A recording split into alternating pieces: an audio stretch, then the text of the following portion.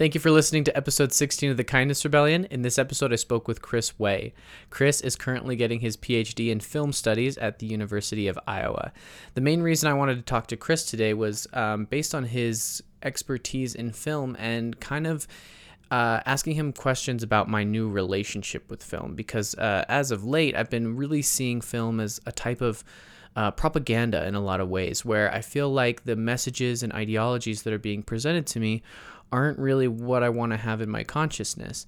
And Chris was great and pretty much acting as my therapist in this episode, as he was able to give me a new perspective on film and how we can use the insights and perspectives that we gain from film in order to make real change in our environment. This is really valuable for me because, part of me was like, I guess I should just stop watching movies. I should stop watching film. But the truth is that I actually really like movies and I love film. It's a very captivating experience. And Chris was able to give me some very valuable insights. So I really hope you enjoy this episode. Make sure to like, share, and subscribe. Do whatever it is you do to let me know you like the podcast. And hope you enjoy. Thanks. This is a podcast about rejecting tyranny and oppression by cultivating both systemic and individual change. I believe the only way to create this kind of monumental change is to inspire understanding, love, and kindness. From there, we can work to embody these essential values in our cultural systems and in our individual lives. My hope is that by effectively communicating with anyone and everyone, we can establish a shared vision for humanity and explore new ways of living to build a better world for all of us. I'm your host, Nathan Jones, and this is the Kindness Rebellion.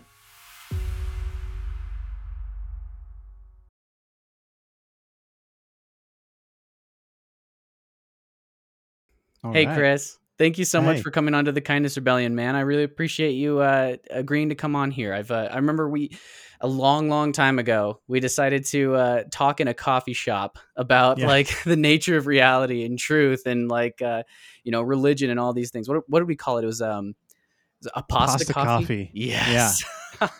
Dude, that conversation honestly just it turned me on to the fact that you're a very open and very smart person, and I love your opinions and the way that you see the world.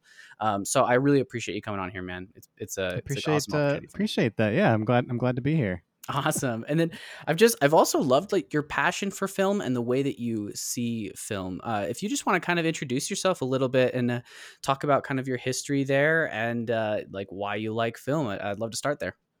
Sure. Why I like film. I think I've always been drawn to film since I was young, like movies like The Iron Giant or Jurassic Park were very formative for me. I think The Truman Show was probably the first film that really um, opened my eyes to what these stories could do for me as art or as this like mind opening exercise. Mhm. And I was quite young when that came out, but I remember that was one of the first that kind of got me thinking differently about what film is or what my relationship to it could be. Mhm. But yeah, just to introduce who I am now. I mean, I'm a PhD student at University of Iowa studying film studies. Um, but I wasn't always in this field. I mean, despite loving film from a young age, I did my undergraduate in psychology and philosophy, worked in the mental health field for a number of years um, throughout, like 2012 to 2016, 17 or so. That I was working in like residential treatment centers, Mhm. therapeutic boarding schools, things like that. Mhm. Um, I think I met you shortly after pivoting from that career, and was kind of in a transition space between doing that and applying to grad schools. And then I went to Boston to get a master's in film and television studies. And now here I am in Iowa. Um, but yeah, just decided throughout my teaching career and my career in mental health that like the thing that I got most excited about, the thing that I was most passionate about was teaching these students how to engage with stories and art and how to appreciate things like film, for example. Um, and yes, friends clued me into this whole world of, well, there's a field for that. There's a thing called Yeah. film studies. You should go into it. And I realized this thing that I'd been studying on my own, kind of for free. There's actually a whole world of people who make that their life, of not just filmmakers but film students, film scholars. And ever since I learned that was a viable path. That's the path I've been on. It's been really exciting. Yeah. But yeah, just always have loved film. Mostly, when I was younger, for narrative reasons, for the stories that it tells. But lately, I've discovered that maybe narrative isn't even the most important thing. Maybe it's just Mm. the act of seeing a motion picture or a body in motion or a face, or these little kind of non-narrative moments can be just as poignant or powerful or meaningful as a quote unquote story in a Mm-hmm. traditional sense. But regardless of how my philosophy of film shifts over time, I've always been really intoxicated by what it is, Yeah. for sure. That's so cool. And honestly, I remember I was surprised when you told us like, "Hey, I'm getting my master's degree in film studies," and I was like, "What? Like, there's a thing for that? Like, you can Yeah, go to school yeah. for that?" But and then I just kind of realized that as I've just been going through life, film is becoming more and more present, even just like video and just like the narrative, and even just like you said, kind of that visual stimulation in general is just becoming more and more a part of our everyday lives. And I think it's really cool that you were able to see not only just like its value in narrative and its value in, pretty much any of your experience with film, but you're just able to learn from it and teach people about it too, which I think is really, really cool. And I think that just really segues me into my first big question is like, what do you think film teaches us about like society, about like being human? What, Mm. what do we really learn from that? What does it do for us? I think there's this quote from Roger Ebert that always has stood out to me, where he says that films are like empathy generating machines, Mm. which I don't know. I've grown more and more ambivalent about like that machine metaphor and whether or not there's this deterministic kind of relationship, right? Yeah, Of what film generates or what it does. I think varies from person to person, from situation to situation. definitely. When you bring your body into a movie theater, you're bringing with it all of these past traumas, experiences, biases, Hmm. values, right? So it's not a machine. I disagree with Ebert in that sense, but I think the broader point that he's gesturing towards, I agree with this idea that like film is capable of inviting us into an empathetic relationship with identities or experiences or events that maybe we don't have any immediate experience of, right? you can Yeah, you can see a character on film or a person or even a cartoon that represents something that you've never known in real life or that you've never experienced or that you've never been through or that you've never heard someone talk about. And I think film has a very visceral quality to it, where you're not just engaged with it on an intellectual or um, metaphorical or conceptual level, but like on a bodily level, you mm, you feel a film, right? yeah. I'm borrowing a lot from Vivian Sobchak writes a lot about this in an essay called "What My Fingers Knew," and talks about like feeling a film in her fingers, in her body. And Ooh. I really think that, to answer your question of like what film teaches us, I think it just teaches us to feel in ways that Mm, maybe we wouldn't, just like any art. yeah, It teaches us to experience and to immerse in things that maybe we wouldn't otherwise encounter. yeah. And because, like you said, it's so widespread and there's media and film everywhere, it's one of the most maybe pop accessible versions of that Hmm. kind of thing, which sculpture and painting can do as well. But Yeah.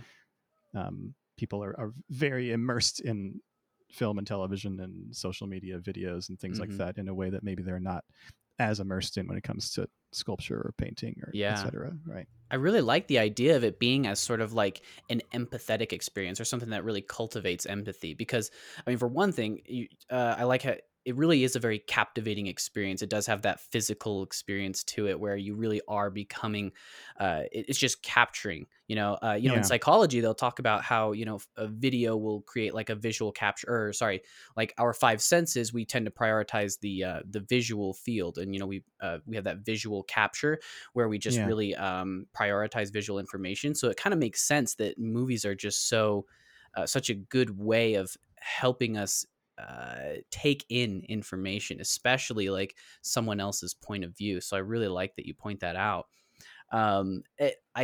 It's interesting how that like I think a lot of people may not even watch films and realize that it actually is like giving them this sort of empathetic experience.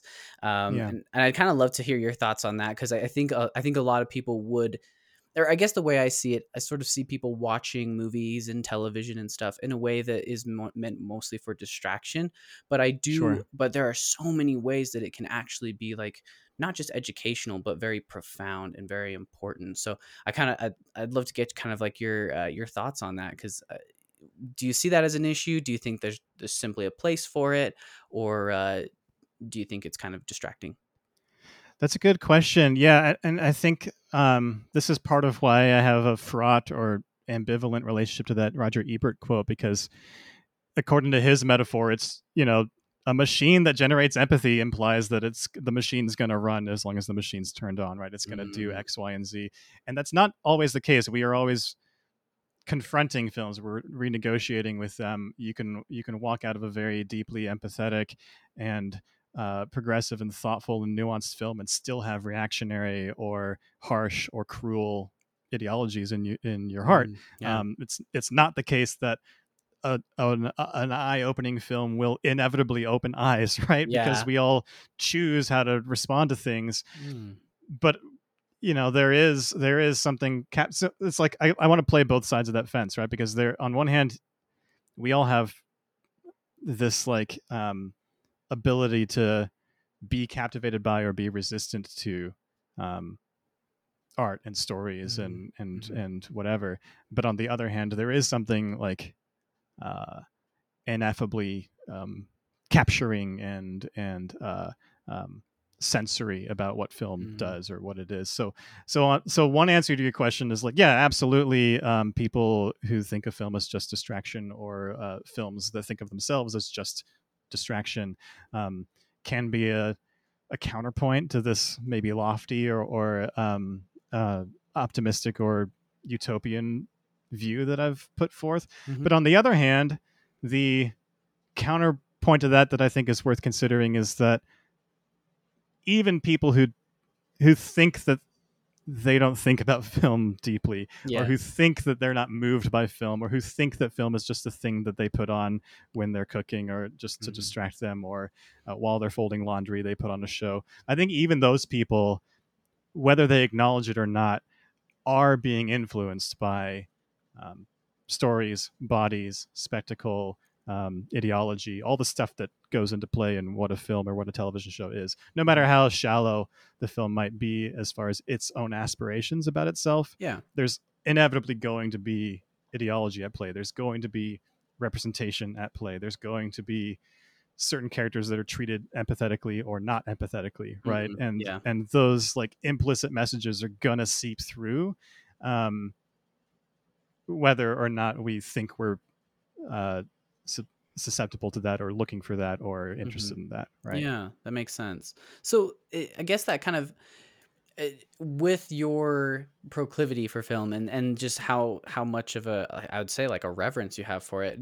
Are there like really any movies that you just don't like? Like, are there movies that Mm. you're just like, this shouldn't have existed, this should have never been made? Or is it more like, you know what, I can see everything for what it is and I can value it for what it is?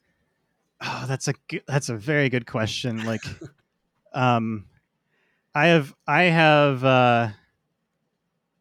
often bristled at the idea that like, oh, such and such movie shouldn't exist or shouldn't have been made. I've Mhm. heard those arguments usually from a reactionary point of view of like, oh, this movie is too such and such, or it's too sympathetic to so and so, or it's Mhm. too full of such and such type of content, and when Mhm. I hear that kind of reactionary like recoil at a piece of art that is triggering or frustrating or challenging to people, I almost always want to invite them like, well, why don't you lean into that discomfort instead of insisting that the source of the discomfort needs to be banished? Why don't you lean Mhm. into what that discomfort is and maybe find something generative there? The counter Ooh. argument to this, or the counterpoint that I also sympathize with, is like some film, some some art is poisonous, right? Some Yeah. messages are toxic. So, some films are racist. Some films are Mm. steeped in ideology that um, is a really ugly thing to express, and the Mhm. expression of it doesn't help us in the Mhm. audience, right? And Yeah. I've watched films that I feel um, that I'm tempted to say like, I wish this didn't exist. I wish people weren't watching this. And Yeah. it's part of why I'm ambivalent, or like kind of playing both sides of this fence too, is Hmm. that um, I've been working in grad school for the past like 5 years, and part of my job is helping students confront even films that I think are doing like a shitty, ugly thing. Hmm. Um, I think it's worthwhile to become conversant with the ideas of, or to become knowledgeable of, and um, analytical of, and critical of media Mm. in a way that's nuanced and robust, right? So Yeah. sometimes those ugly, terrible films can be a good uh, learning experience for people who are figuring out what ideology even means or what it Hmm. looks like. You can look at something that's clearly, I don't know, propaganda, or Hmm. like, one of the most famous films, like Birth of a Nation, right, is famously Mm. very, very racist, um, kind of glorification of the Klan, Hmm. to the extent that it was even used as a recruiting video for Hmm. Klan, revival meetings and stuff decades after it was made. And so I think we can look back on that film in historical context and say like, oh yeah, that's an awful thing. I kind of wish it hadn't been made. Hmm. But 100 years later, it has been made. Like Yeah. we can't go to a world in which it hasn't been made. So maybe the most fruitful thing is, instead of wringing our hands about it having been made, is to become really good at recognizing what it's doing and how that works, because there are more subtle versions of the same film being made every year, right? there Yeah. are there are films that are obviously toxic, but then maybe the more pernicious thing is the films that are not so obviously toxic, Hmm. that are saying something poisonous in a way that feels nice, or Hmm. that Ooh. seems acceptable. If we say everything on this end of this side of a boundary shouldn't be made and everything on that side of a boundary should be made, then we're becoming comfortable, I think, with like, um, well, everything that's on the good side of that boundary I've made Yeah. is therefore unimpeachable and fine, and I Hmm. can consume it uncritically. And I think that's a mistake, right? Yeah, I Um, like that. I specifically like that you hold this idea of just like needing to, it's sort of like a bit of emotional intelligence that you have to have when you're being confronted with these films, right? It's not a yeah, matter of saying like that is bad and we have to stop this, blah blah blah. It's more of, or make sure it never existed. Like, even though you said like it can't even be done, it's already existed. yeah, I like the idea that it's more about understanding our reaction and our interpretation of those in order to learn and grow from it. Because it was kind of like you said, if even if we maybe hadn't had the Birth of a Nation, that's what it was called, right? The Birth of a Nation. yeah, Even if we never had that, something else like it would have been made, because those ideas and those ideologies, those beliefs, those toxic beliefs were still present, and then it was just yeah, showing itself through film. And yeah, trying to get rid of the film is like getting rid of the symptom, not the cause. And I think like if we didn't actually watch that and get just the gut reaction like this is wrong, then we yeah, wouldn't have been able to make anything counter to it, or we couldn't have even risen to the point where that stuff shouldn't, we realized that that stuff should no longer be made. yeah, And then yeah. specifically you pointing out like the pernicious, as you said, I like that word, the pernicious films that really that kind of make it seem like it's okay. They sort of put a twist on it that make you feel like, oh, well, yeah, this is okay, this is acceptable. Because that was actually going to be my next question, is just how we handle those kinds of movies with just outdated ideas like racism, sexism, things like that. Because a lot of times I'll be watching some maybe like old comedy or something like that, and it just has like real homophobic or real sexist stuff in it, and Yeah, I'm just like, I don't want to watch this movie anymore. It's a waste of time. And so like, sure. do you think it's still valuable to continue watching those movies, and maybe is it even valuable to even keep them around or rewatch them, or is it more like this is what it is, I'm gonna move on from it? That's a good question too. I think I'm struggling with the binariness of that choice you've offered me of Yeah, like, yeah. are we watching or are we not watching? I think people watch a variety of stuff for a variety of reasons, right? Like Hmm. like you said in the first question you asked, like, people thinking of film as something to edify or enlighten them versus thinking of film as a distraction versus any other number of reasons to watch a Hmm. film.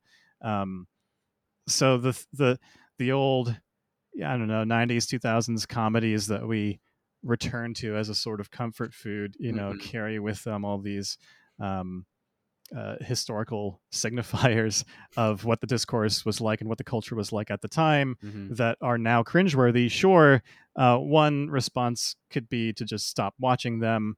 Another response could be to lean into that discomfort, as I said earlier, and analyze and think through, like, what is it about the culture that um, is being expressed here that I can now see more clearly than maybe I did 20 years ago. Yeah. Um, Another response could be, I don't know, to just keep watching them uncritically. I'm sure Yeah. that's what a lot of people do, is just to say, like, well, that was a different time, and I'm just going to enjoy I it get anyway, that. right? Yeah. And I think somewhere in between all three of those kind of responses, it just, we all fall somewhere on that spectrum, depending on the film, depending on our Hmm. relationship to it. Yeah. I don't know if I'm comfortable telling your audience to feel guilty for like indulging in some of those pleasures, Yeah. but I do think it's worth being, to use, there's this feminist culture critic called Anita Sarkeesian, and she uses this phrase, be critical of the media that you love, and I really like that Mm. way of putting it, because like the critical the critique and the love can both occupy the same Yeah. sentence, the same person, the same heart. Like we can still love a thing and be willing to have some critical distance between us and the parts of the thing that are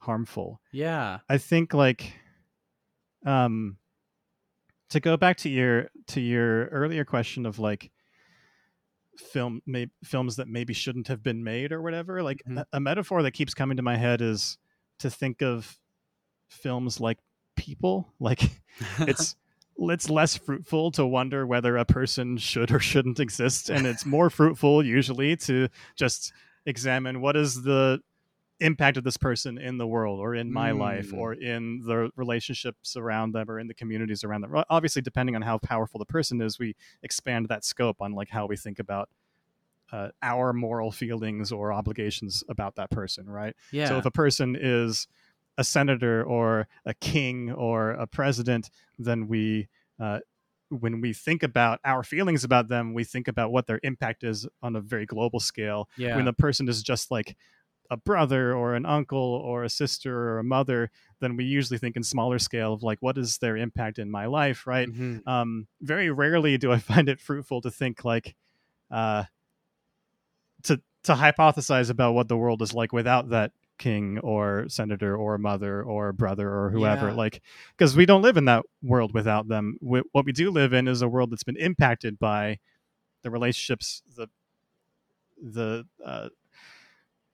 power structures, the communities that exist, right? Hmm. And I think the same thing is true of art and film. So there's films that have had a big impact on the culture that have maybe been toxic in certain ways, and instead Hmm. of trying to cancel them or redeem them or embrace them or reject them, maybe my way of rejecting that binary is just to say, whether you watch it or rewatch it or not, can we be thoughtful about what these films or shows have done in the world or in at least Yeah. our lives and in our Yeah. hearts, right? Oh, that's awesome. I love that. And by the way, thank you so much for kind of like calling out that binary, because I do see now especially how both can exist. I love that be critical of the movies you love. Who was it that said that again?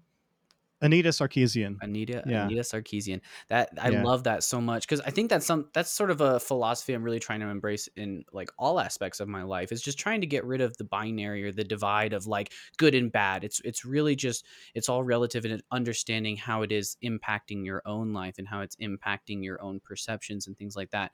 And honestly, this is so valuable for me to hear you talk about this, and how film can really do that for us, because and then I also just wanted to point out, like, I think it's also really important that you kind of specified that trying to say, or trying to develop these binaries of like, this film is bad, this film is good, then and creating that sort of censorship and that sort of like propaganda sphere right there is just, it's going to be dangerous in the long run. And it's more important if we have a sense of self and like an emotional intelligence to be able to interact with those things, understand what we can value from it, understand what we can be critical of for it, and then move forward. And then the last thing, I specifically love how you relate that to people, because that's a really good point. I think we a lot of people are quick to try and say like, oh, this person, Donald Trump, should not exist, and it's like, but he does exist, and he has made a huge impact, and we have to admit it. We have to understand that impact. We have to work through that impact. It's not as simple as just banning him from Twitter and then everything's all better kind of thing, right? Yeah.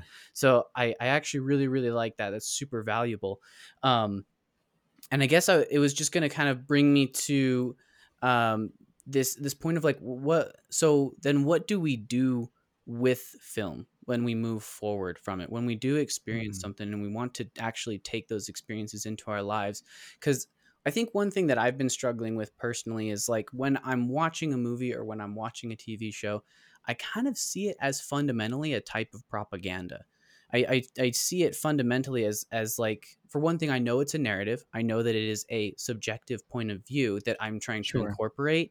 And then sometimes I'm just like, yeah, but it's like, it's propaganda. And like seeing what it's trying to like force into my mindset or into my psyche, sometimes I'm just like, maybe I don't want to watch movies, maybe I don't want to watch TV. It's I think it's a very unpopular opinion, for one thing.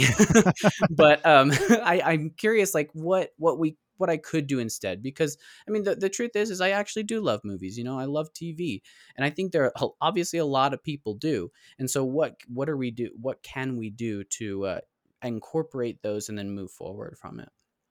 I appreciate that, and maybe surprisingly, as a film scholar, maybe this is surprising. I sympathize deeply with that Yeah. ambivalence and that feeling of like, maybe like a lot of my colleagues. Sometimes we have this like reductive joke in film studies circles of like, movies are bad, actually. Like, just look at each other after talking about what we're studying or what we're researching. Yeah, I think films are bad. Um, just in general, and obviously sometimes we go on the opposite end of that, after watching a really moving or thoughtful Mhm.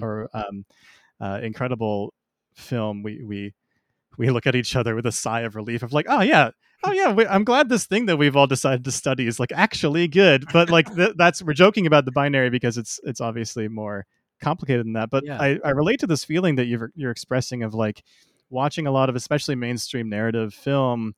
um, People who are thoughtful of like political struggle, class struggle, um, power structures, ideology, will often notice, as you've noticed, that like, Mhm. man, a lot of this is just propaganda. A lot of Yeah. this is just trying to get us to accept the status quo of a capitalist, like Mhm. militarized Police state. state of affairs, right? That the happy ending, um, Mm. the the reliance on individualistic versus collectivist storytelling, right? Mhm. It's all feeding into these very dominant ideological values Mhm. that is, once you start seeing the pattern, it's hard to shake this feeling of like, am I just consuming like an ounce of Kool-Aid every time I sit Yeah. down to watch something? So I appreciate that discomfort, and I think I have two prescriptions um, that might be helpful. One is the thing that we've been talking about, just this act of um, critical engagement. I think can Mhm. be really generative. It can also be very tiring. It can Yeah. also be very. It can be a lot of like labor, intellectual and emotional effort goes into uh, you know seeing the latest big blockbuster thing and then having to unpack all the stuff that it was trying to brainwash you into and Yeah. accepting, like I can see how that kind of work um, can feel daunting and demoralizing after doing it a lot, but I do think it's worthwhile work, and I Mm. think most people don't um, want to completely cut out mainstream media from Yeah. their lives and mainstream art and entertainment. And so I think the best thing that folks can do who have a steady diet of mainstream entertainment is to just constantly as humanly possible try to do that kind of critical work and try to unpack um, the the way I explain ideology to my students often is just what is being taken for granted, Mm-hmm. what is being left unsaid, right? Ooh. And if we do that work of like watching a movie and then wondering what is being assumed as normal in the way that this movie portrays reality or portrays its narrative stakes or portrays its emotional, whatever, um, that can be really worthwhile and generative work. But obviously, all the caveats of like how hard that is to do and how Yeah. taxing that can be are in play. The second prescription, an alternate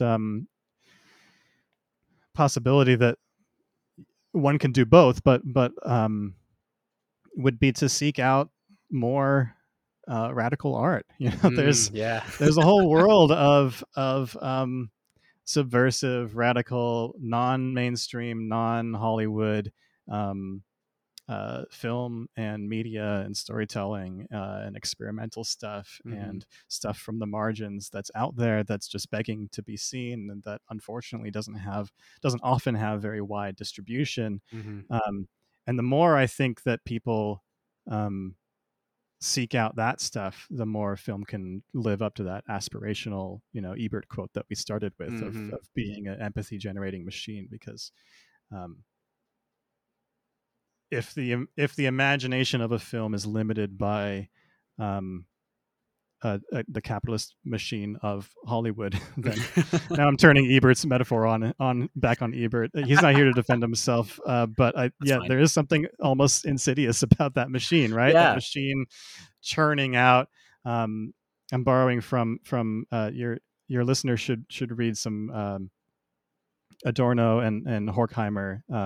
Have written an essay called "The Culture Industry" that talks a lot about Mm. this and about like the way in which culture as this kind of ideological apparatus, top down, kind of uh, seeps into our collective kind of imagination and the way Mm-hmm. that we see the world, right? Yeah. Um, so that's all to say that like I think where Horkheimer and Adorno are a little bit pessimistic, my optimism is in the cracks in between the cogs of that machine. I think Mm-hmm. that there are pieces of radical art out there that are worth finding. And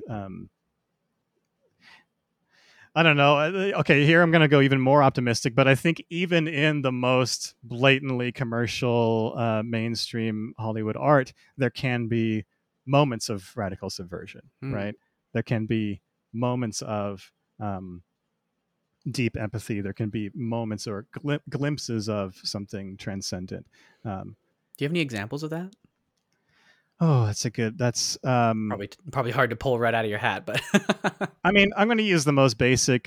here's a very basic, often talked about example, which is Star Wars, right? yeah. Star Wars, owned by the biggest company in entertainment, um, clearly this huge multimedia franchise that exists to serve capital and to make Mhm. money and to sell toys can often, I think, be liberatory and Mm. powerful and even spiritually moving and like Yeah. politically like meaningful. I sympathize with and probably agree with most of the arguments against Star Wars from the political um, point of view of like how it's milk toast or how its metaphors are so basic that um, both the left and the right can see themselves in the heroes, Yeah. or can tell themselves that they see themselves in the heroes. And as Yeah. much as people on the left like to say like, no, it was always anti-Vietnam, it was always, like episode 3 was anti-Bush, episode 4 was anti-Vietnam, like there's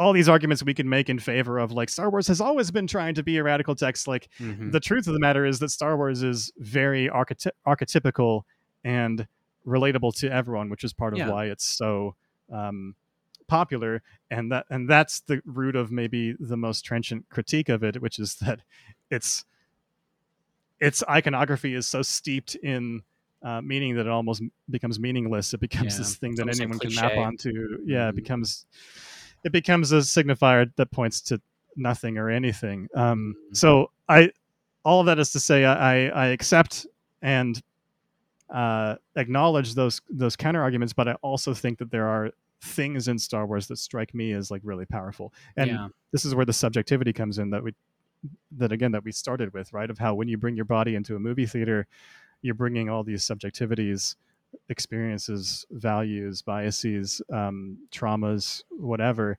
Uh, and so I think it's up to the individual audience member to try to bring what they can to a film, Mm.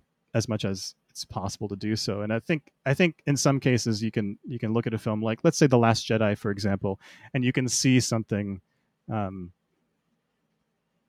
you can see things with radical potential in that Mm-hmm. story or in the way it's presented. I did a video essay a few years ago about the porgs, those little like puffin Yeah. creatures.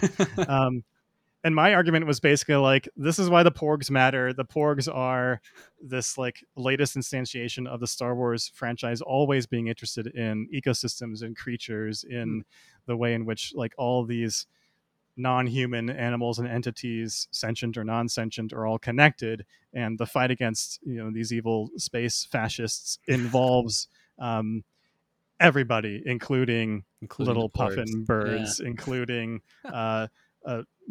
walking carpet bear man, including human characters, including non-human characters, including like everything is that's my reading of the ecology of Star Wars as this Mm-hmm. like uh, expression of radical solidarity with non-human entities. But to what extent is that an intentional main theme or through line? I don't know. Maybe it's on someone's mind in the creature design department or on the script level. Maybe George Lucas has some of these thoughts swimming around his head, but I don't want to give them too much credit if it's not warranted, and I don't know if it matters to Mm-hmm. what extent that's intentional. If I see it there, then it's there, right? Yeah. If it's something that I take from the film that I find meaningful, then I think that's enough. I think sometimes people are sheepish about like trying to find that meaning, and they want to say like, well, I don't know if that was intentional, I might just be making shit up. But Mm-hmm. like, no, we're always making shit up, but we're making shit up about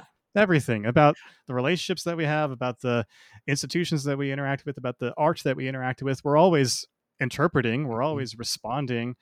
It's an act of creation, I think, Yeah. to watch a film. So Yeah. it does, you don't have to just passively say, I will accept the version of this that I think was intended. We can actively look at a film and find and make meaning in That's it, I think. awesome. And it can immobilize you for something to make real active change in your actual environment, especially if it does, Yeah. I love that because if it really does tell you like, oh yeah, I got this from the movie that, I'm everything's connected and that we all have to be kind of interdependent in order to build like real meaningful change. And then you actually do something with that. That is important. And Yeah. that makes it so it doesn't fucking matter whether they intended to put it that way because it's actually building something more beautiful and more meaningful. And I really Yeah. like that. And I was also thinking while you're like kind of what you were saying, where how that capitalist culture machine is kind of, maybe it's driving the whole creation of these projects and these films and this art, but regardless of that, there are human beings with real spirituality, with real emotion, with real feelings, and with real expression that is embedded all throughout that entire process. So where you say, you're worried about being an optimist about seeing those cracks in that capitalist culture machine and that empathetic machine, I think it's accurate. I think it's very accurate because our humanity and our ideas and the connection that we all share is going to be embedded within that no matter what. And it's kind of like you said with those archetypes from Star Wars. There's a reason that it was so powerful. It's because it like resonates with so many people all across Yeah. the globe. It's accounting the hero's journey, which is just this really fundamental experience of being human. And I really appreciate that you laid that out because I think that gives me something to value. It really gives me something to say, okay, I can take this in, understand my own interactions and my own reactions to this film or to this art, and then understand what I want to do with it, what meaning I want to make from it, what do I want to move forward with it.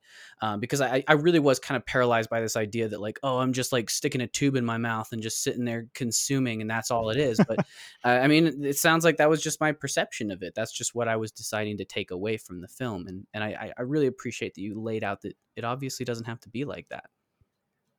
Yeah, I think we can. I think.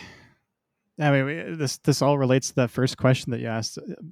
But yeah, I think people have power, more power than maybe they give themselves credit for, Yeah. to um, to make meaning out of the universe and out of the art that they encounter in a way that's generative to them. And that's, you know,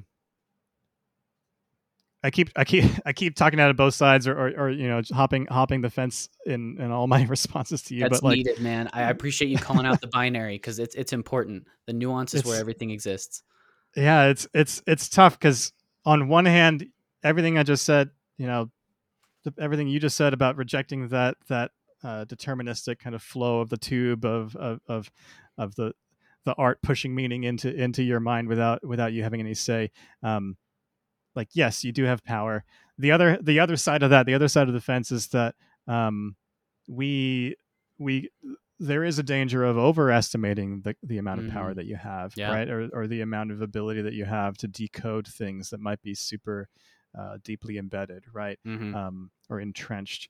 Again, going back to that, you know, intro definition of ideology that I use for my students, of like what is being taken for granted, Mhm. right? And sometimes that's not on screen, that's like in us, right? Yeah.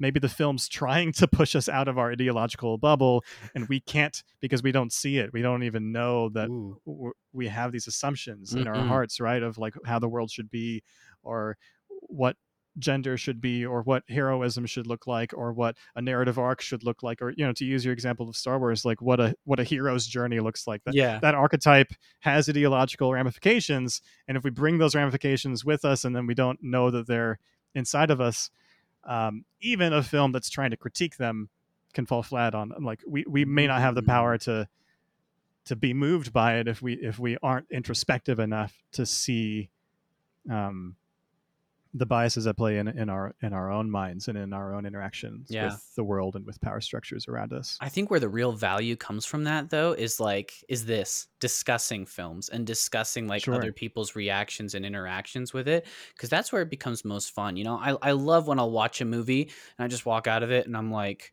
I don't even know what to think about that. Or like, that kind of fucked with me. I don't even know what to think. And then I talk with somebody about it, and then I'm like, "Oh, this was your reaction to it. I didn't even think about that. Maybe I need to rewatch it with this mindset, or I need to kind of open up in Yeah. this way." It's like, "Oh, really? That part kind of hit me this way." And I think that's where we can kind of coalesce that nuance, where you know you really can kind of build true meaning from it, and that's where we build connection and a real value from these. Because that I think that's when it is most valuable, is when we can actually allow ourselves to either see or just openly express how it affected us, how we reacted to it, and then Yeah. also being able to understand how it can react, how other people can react to it. Because that, I mean, that's always just interesting, and that's always what's the fun part about it, right? Yeah, absolutely. I am, you're preaching to the choir on that one. I'm fully on board with that model of um, the encounter with the art can only go so far Yeah. on this introspective level. We have to collide with other people Mm. and with their experiences for that spark to really set off. I think you're absolutely right. That's Yeah. awesome. Yeah, I find that really valuable.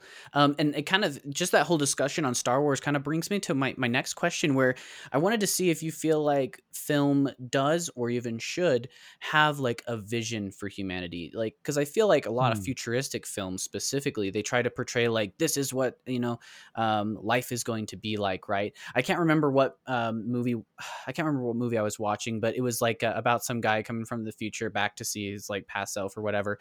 It was like a new one. It has Ryan Reynolds in it. I'm blanking on it. Hmm. Anyways, and Yeah. it was really funny because there was one part where you know, it's like, oh, what's the future like? And it's like, oh, well, we don't have money. And he's like, you don't have money? He's like, no, of course we have money. And I just remember thinking, I was like, why can't the future not have money? Like, you Right. know, like that's something that's like in, you know, in my peripheral right now because I volunteer for the Moneyless Society. But then it just kind of started me on this whole train of thought of like, like what is this film trying to portray to us? Like whenever we are portraying the future, we're trying to tell people this is what the future will look like. And I wanted to see if you think if it, if it even does that, or even if it should. Hmm. Yeah, I'm hesitant to prescribe what film should or shouldn't do, but one thing that I think uh, films about the future, to narrow the scope of this question to the kinds of genres that seem most relevant, right? These Hmm. sci-fi or speculative fiction Yeah. films that imagine another world. Um, I think something that they do is they comment on the present by ostensibly Mm-hmm. giving us a vision of a future, right? Mm. The on the surface level of most futuristic sci-fi is like we're giving you an imaginative vision of what our society could be like in 200 or 2000 years or Mm-hmm. whatever, but under that surface is almost always um, like deeply seated critiques of or observations on what the sci-fi author is noticing in our society today, right? And Mm. which is why when you watch like I'm blanking on like a good example of this, but when you watch sci-fi films from say like the 1970s or 1990s or whatever that pretend to be about the 26th century or the 32nd century or whatever, Mm-hmm. they're usually in retrospect, looking back on it in the 2020s, they're usually about the 70s or about the 90s. Like you can Yeah. tell looking back on these films, like oh, it was the end of the 90s and like such and such was on everyone's mind, and that's why this Yeah. film is so obsessed with such and such. And there's exceptions to that. There are some films that like seem to be prophetic or seem to be speaking to concerns that no one was really interested in until 40 Mm-hmm. years later or whatever. But I think for the most part, films are always talking about the present, even when Mm. they pretend to be talking about the past or the future. Um, they Films are made from a historical and political context, and they speak to the concerns of the artists that live in that context, right? And so Yeah. even if they are set in some kind of future, I think typically what they reflect even more than the future, whatever that means, is what are we worried about right Mm-hmm. now, or what are we concerned Okay. with right now, right? Um, That I makes don't a know. lot of sense. I don't know if that answers. Maybe that No, avoids answering your no, I question, think but it really does answer because, like, I could, because the only reason I really asked that is it sort of ties in with this idea of like film being a type of propaganda, right? And I'm sure, trying to sort of grapple with this idea of like, oh, should I embrace it or should I reject it as propaganda? And so I'm like, oh, well, if we're going to embrace it as propaganda, maybe we should use it to build like ideas for utopian visions, right? If we could just be sure, like, hey, let's mainstream and make it like really digestible and enticing to portray a future that is just going to be like really really beautiful for everyone, and sort of yeah, lean into that propaganda. And so the reason I really asked that was to just be like, dude, like it's like I wonder if we should be moving in that direction kind of thing. But I like sure, how I think you really did truly answer the question, because we could do that, but really all it's going to be doing is saying like, here's the problems that we're witnessing now, and this is what we want the future to look like if we solve them. And yeah. is that essentially what you're getting at? Yeah, I think that's a good way of putting it together. That yeah, if let's jump into a hypothetical. Yeah. Let's say that you and I make a movie today that speaks to what we collectively envision as like a perfect society 100 years from now, right? Hmm. People who watch that movie 500 years from now maybe we'll have a different perspective on like what we think we're saying, right? Yeah. Maybe if we make it today and we say, okay, it's 2022, but we're making a movie about what 21, 22 should look like in our view. Hmm. Future historians and audiences are going to look back at that and be like, oh yeah, this is the kind of stuff that was on people's minds in 2022. These were the Hmm. problems that they thought were crucial, and look at all the problems that they didn't think were crucial, right? Like that's the blind spots in retrospect are going to be Yeah. glaring, right? What, like the Yeah. example that you used of that sci-fi that couldn't fathom a future without money, which is silly because Star Trek has been imagining a future without Yeah, money that's for right. Hmm. decades now, right? But like for that film that you cited, to not even know how to think about a future without money without making it into a joke, um, is indicative of a blind spot that you and I can see it contemporaneously, but maybe a lot of audiences will just take at face value. Mm-hmm. And certainly I'd imagine audiences from the future will look back on it and be like, yeah, why did this comedy take for granted that would be an impossibility? I would hope. Mm-hmm. There's the optimist in me. I would hope that Yeah. future audiences could look back on that and see it as an absurd omission or assumption. Mm-hmm. But yeah, I mean, is that to say that we shouldn't, or that we should? Like, no, like, I think it's great to make films about utopian ideas that that society could benefit from Mm-hmm. normalizing and contemplating together, right? I Yeah. think it's great for art to push the what's that phrase? The Overton window, is that what it's called? I don't know. Like the public consciousness is like the public Like their boundaries. acceptance, the boundaries Mm. of like what is acceptable, or what is something that we can Like fathom, taboo. right? Mm. Mm. Yeah, Oh, I see. I I see. think it's great to push that window, Mm-hmm. and to try to make art um, that envisions, uh, that gives people something to look toward, right? Yeah. What's that old like activist maxim of you can't be what you can't see, right? Mm. Which is why the maxim that we use a lot in media studies is representation matters, and you see that phrase has seeped into the mainstream discourse about film, right? Representation Mm-hmm. matters. And what people are saying when they say that is that we want to see ourselves. We want to Yeah. see our present and our future in the films that purport to be telling us our stories. Yeah. And so I think the real answer to your question is yes. I do think that that's the shorter version of my answer to your question. Is I do think it would be worthwhile and generative for artists to give us better and more radical visions of the future. But my caveats to that, yes, are to say that like whenever we try to do that, we're always going to have blind spots. We're always going to be speaking Mm. to what we think is important now. There's also like another caveat that I haven't mentioned is just that um, um, I think there's value in dystopia and tragedy as well. Like the Mm. flip side of utopia Yeah. is to, um, well, let me put it this way: maybe the the drawback of utopian storytelling or world building is that um, it can lead an audience to imagine that future as inevitable, Yes. right? I'd This actually. whole like arc of history going towards good kind of Mm-hmm. thing. That like when Dr. King says history arcs towards justice or whatever, he he didn't mean inevitably, but I Yeah. think a Yeah. lot of like neoliberal like kind of centrist optimists takes on politics make the mistake of assuming that the world just automatically gets better the way that a river flows downstream, Mm-hmm. which is not the case.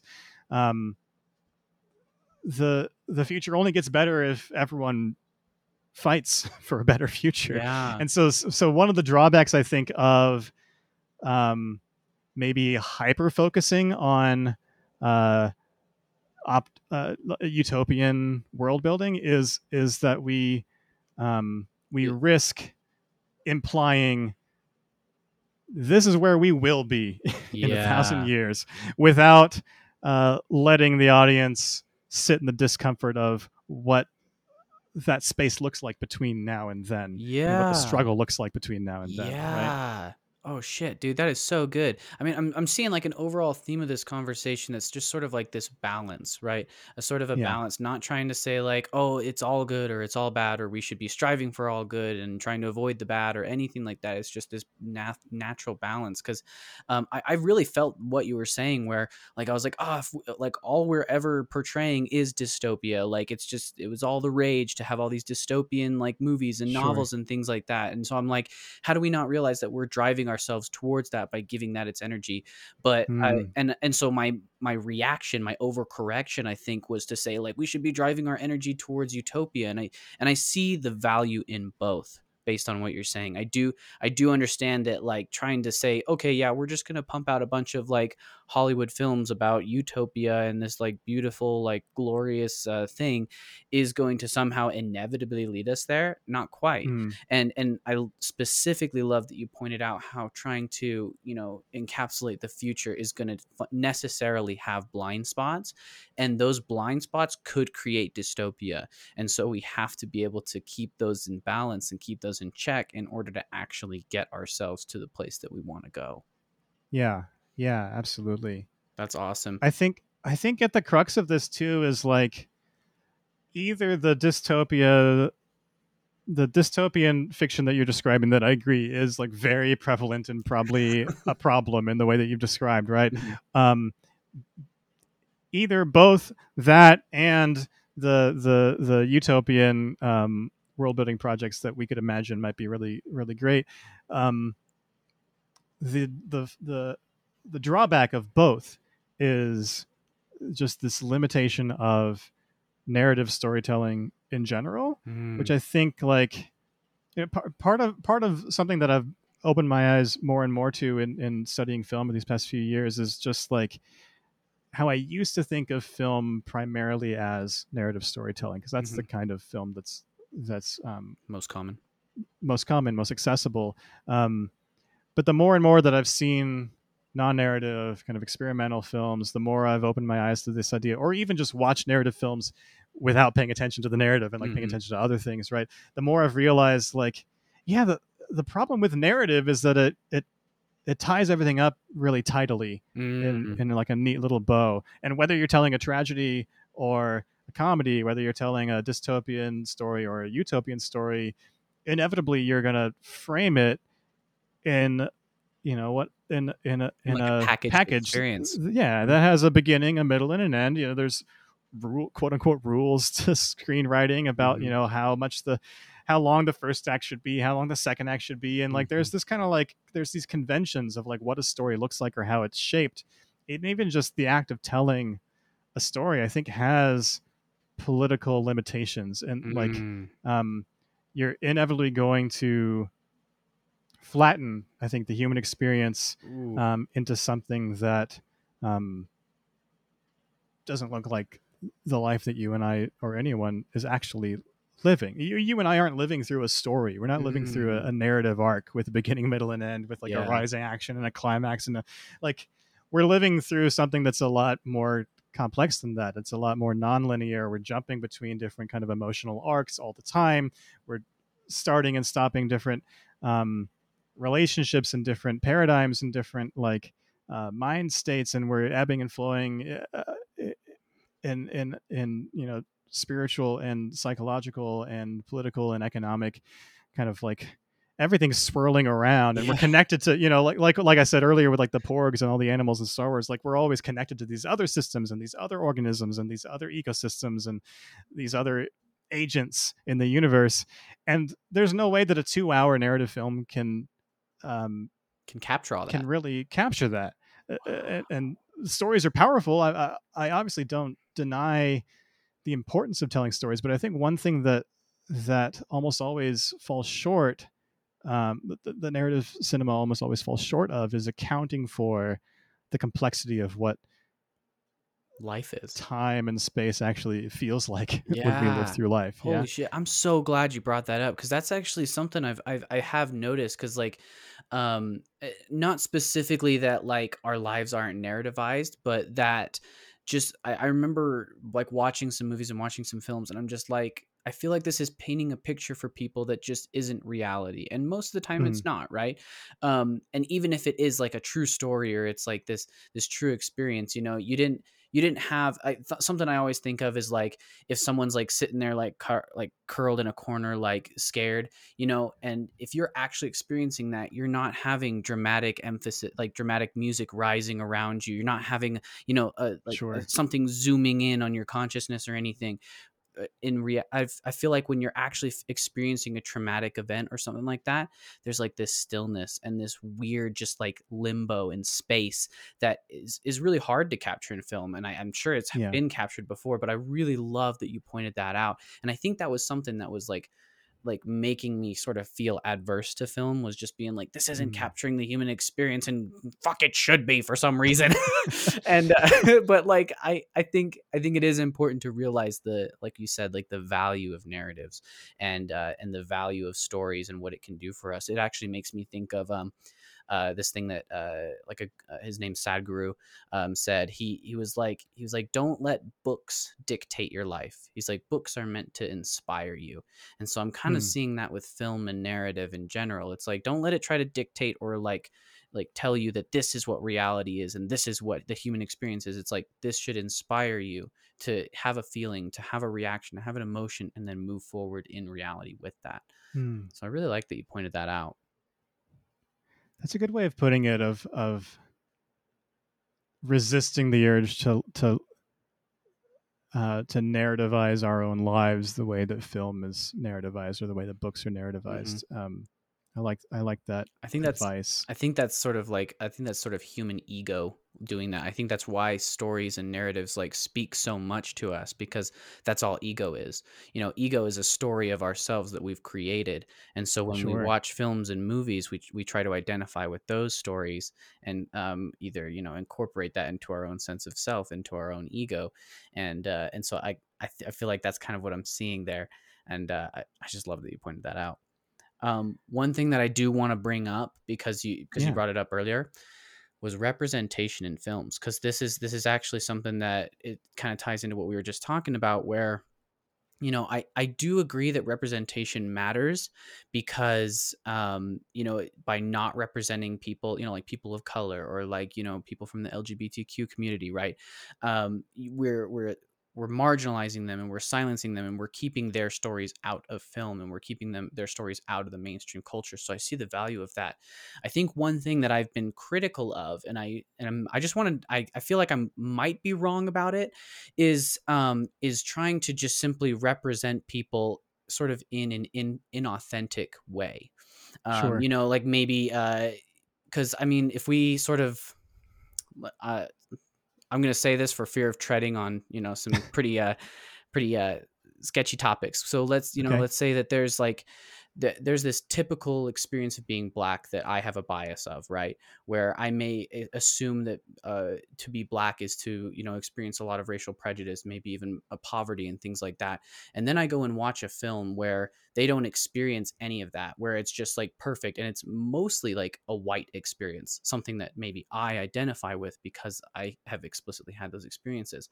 I Mhm. wonder if that type of representation is harmful, or do you think it's sort of helpful in the same way of like portraying movies of or film of utopia where we're moving towards that direction, or is it even like something that those communities even would want to be represented in? Sure. Yeah, that's a big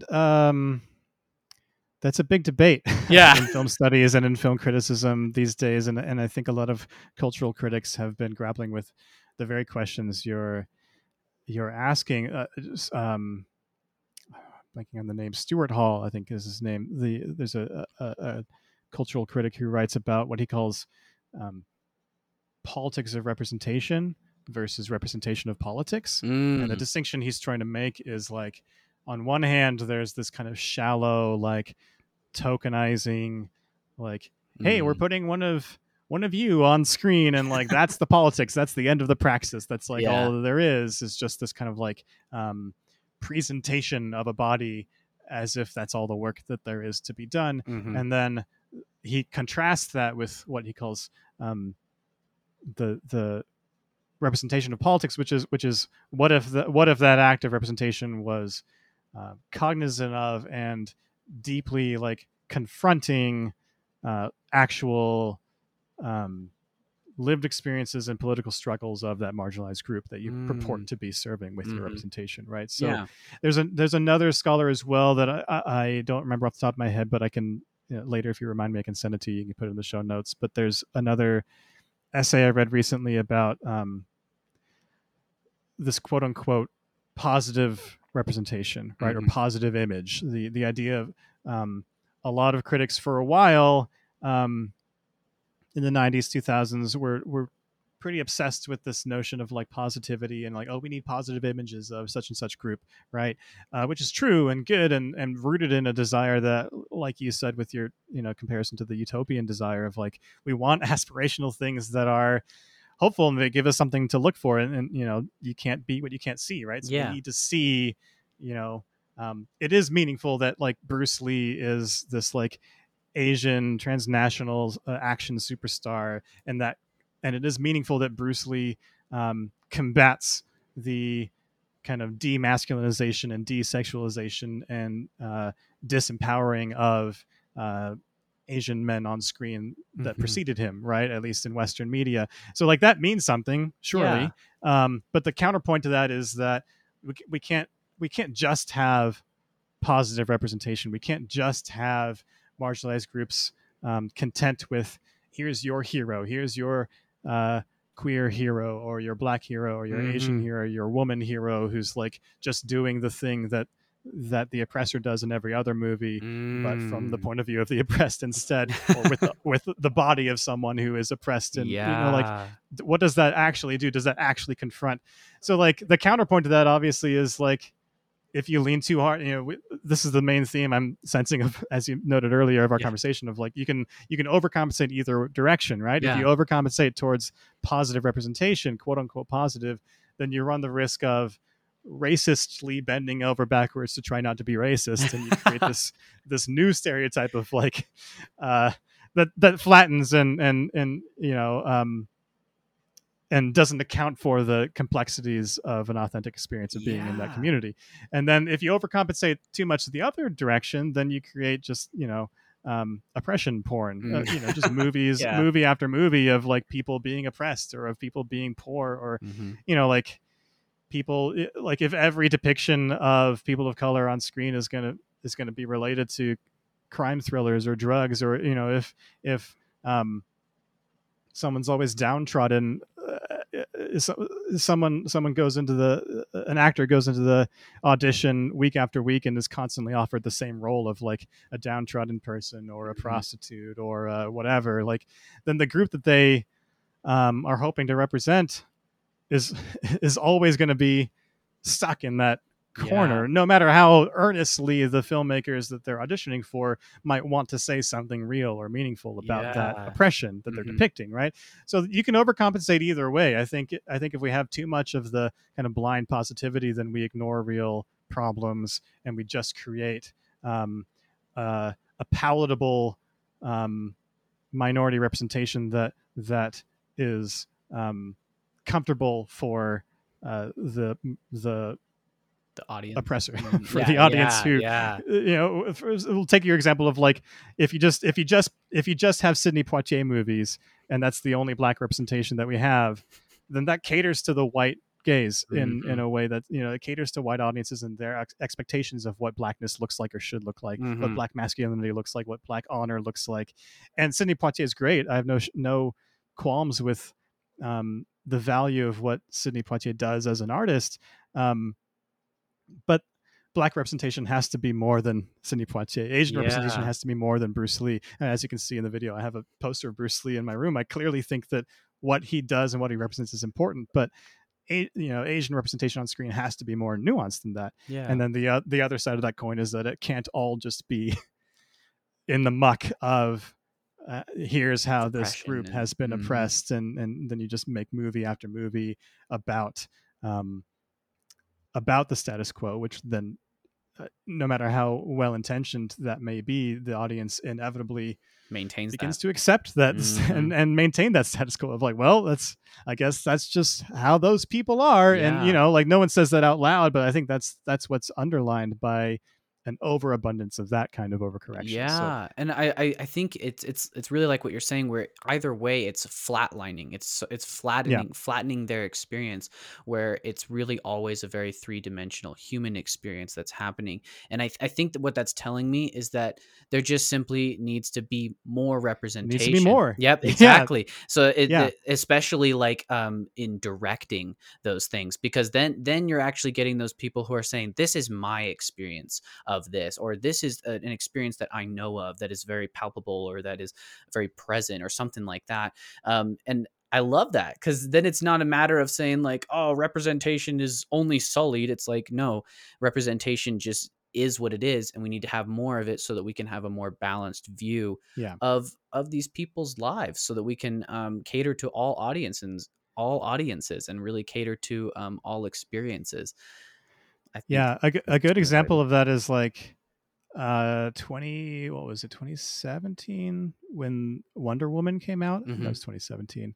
um I remember a lot of the discourse around that movie asked a lot of that movie, right? People were like wringing their hands over like, is this the best um depiction of like A female hero, yeah. the female hero, what it means to be a woman, what it means to be a hero, what it means to be a good, like people were just asking a lot of this movie, and I think that's an inevitable symptom of um a scarcity, right? Like you Yeah. said, we just need more. If we had more women heroes in action movies or in superhero movies, no matter how narrowly you want to define the boundaries of this query, like if there was just more in that space, then every time there's a new movie with a female lead, we wouldn't have to ask ourselves like, is this Is this enough? womanhood?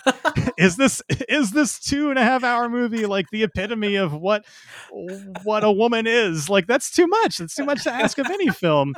um but when any group kind of like gets a big break Mhm. in mainstream culture like that, those same discourses always pop up. It's like, oh, does this movie really speak to the Black experience? Does this movie really speak to the queer experience? Does this, Mhm. and like no movie can pass that test, because every movie is just about a small select group of Mhm. characters, right? um and so inevitably the answer is going to be like, well, no. um, which I don't think is always the movie's fault. It's just the symptom of a scarcity we have of we don't have enough, right? Mhm. Um, there are th- there are so many stories that could be told, so many ways to interact with this world. There are so many um, different life paths that illustrate what it means to be a woman or queer or Asian or black or white or whatever. Like, and um, until all those different types of walk of life are not just represented on screen, but like um, Given. distributed and Mhm. given attention, Yeah. then we're always going to be repeating the same question of like, oh man, that movie was really good about such and such, but it didn't really speak to this other thing. Like Crazy Rich Asians comes out, and everyone in the Asian community that I'm following online is like complaining about how it doesn't represent enough um, South Asian. Like it's really just about East Asian like rich people. Yeah. It doesn't speak to Asianness Yeah. broadly enough for people who are critical of it. And that critique I think is valid, but it's also like an impossible bar to like. We You gotta can't. include every single Asia is a instance of whole Asianness. fucking continent. Like that's a lot of experiences to cover. So, and part of the problem is that when a movie like that comes out and hits the mainstream, the discourse around it is inevitably going to pin all those expectations on it and say like, Mhm. oh, finally, like a mainstream like rom-com about Asian people. Like, let's speak about what this speaks to or what this represents, and inevitably it's going to fall short, I think, of what we hope for. But yeah, the solution, like you said, is just more. We just need Mhm. more. Awesome. um yeah. I love that, and I think that's a perfect way to start closing this podcast. Just more representation, and then the final question that I do have for you, Mr. Chris Way, is what movie should people go watch right after this podcast? Right after this podcast, Mm-hmm. oh boy. um I'm gonna cheat and give you a few. Let me That's let me pull fine. up my top 100 lists on Letterboxd too. My number one favorite movie of all time, and the filmmaker uh, that I did my master's thesis on is Don Hertzfeldt, and he has a film called It's Such a Beautiful Day. Ooh. It's an hour long. It came out in 2012, but it was first released as like three separate 20-minute shorts Mm-hmm. in I think '06, '08, and '11, and then he kind of put them together in 2012. So It's Such a Beautiful Day by Don Hertzfeldt, 2012. It's an animated. It's kind of like an experimental animated feature about this stick figure man named Bill who is slowly losing his mind and his memory, and it's really poignant. It's sometimes darkly funny, sometimes like shocking, but I think it's deeply moving, and it portrays, I think, a very profound ambivalence about time and timelessness and memory, and a deep sadness about like how we what we take for granted, or what we think about memory and time, and our relationship to our memories and to the people around us. And I think it's really good. And Don Hertzfeldt has a great career over the past 2 decades of weird little experimental animated shorts, and this is his only feature, at least so far. More recently, he's done some science fiction shorts that are really, really interesting too. But it's such a beautiful day. I think I'm always eager for an excuse to plug that and to tell people to watch. I think it's my favorite film of all time, and it probably will stay in that spot for the foreseeable future. That sounds like a beautiful one. Hell yeah! Yeah, I'm excited. I'm gonna throw one more in there. I'm gonna throw 2 more in there. All right, we'll allow it. We'll allow it. Is that all right? Is that allowed? One. Okay. There's this film from Abbas Kiarostami from 1987 called Where Is My Friend's House? Mm-hmm. Sometimes it's translated as Where Is the Friend's Home? Mm-hmm. But it's just this like 90-minute, very simple story about a little boy trying to find his friend's house because he accidentally took his friend's homework home with him, and he doesn't want the friend to get in trouble. Mm-hmm.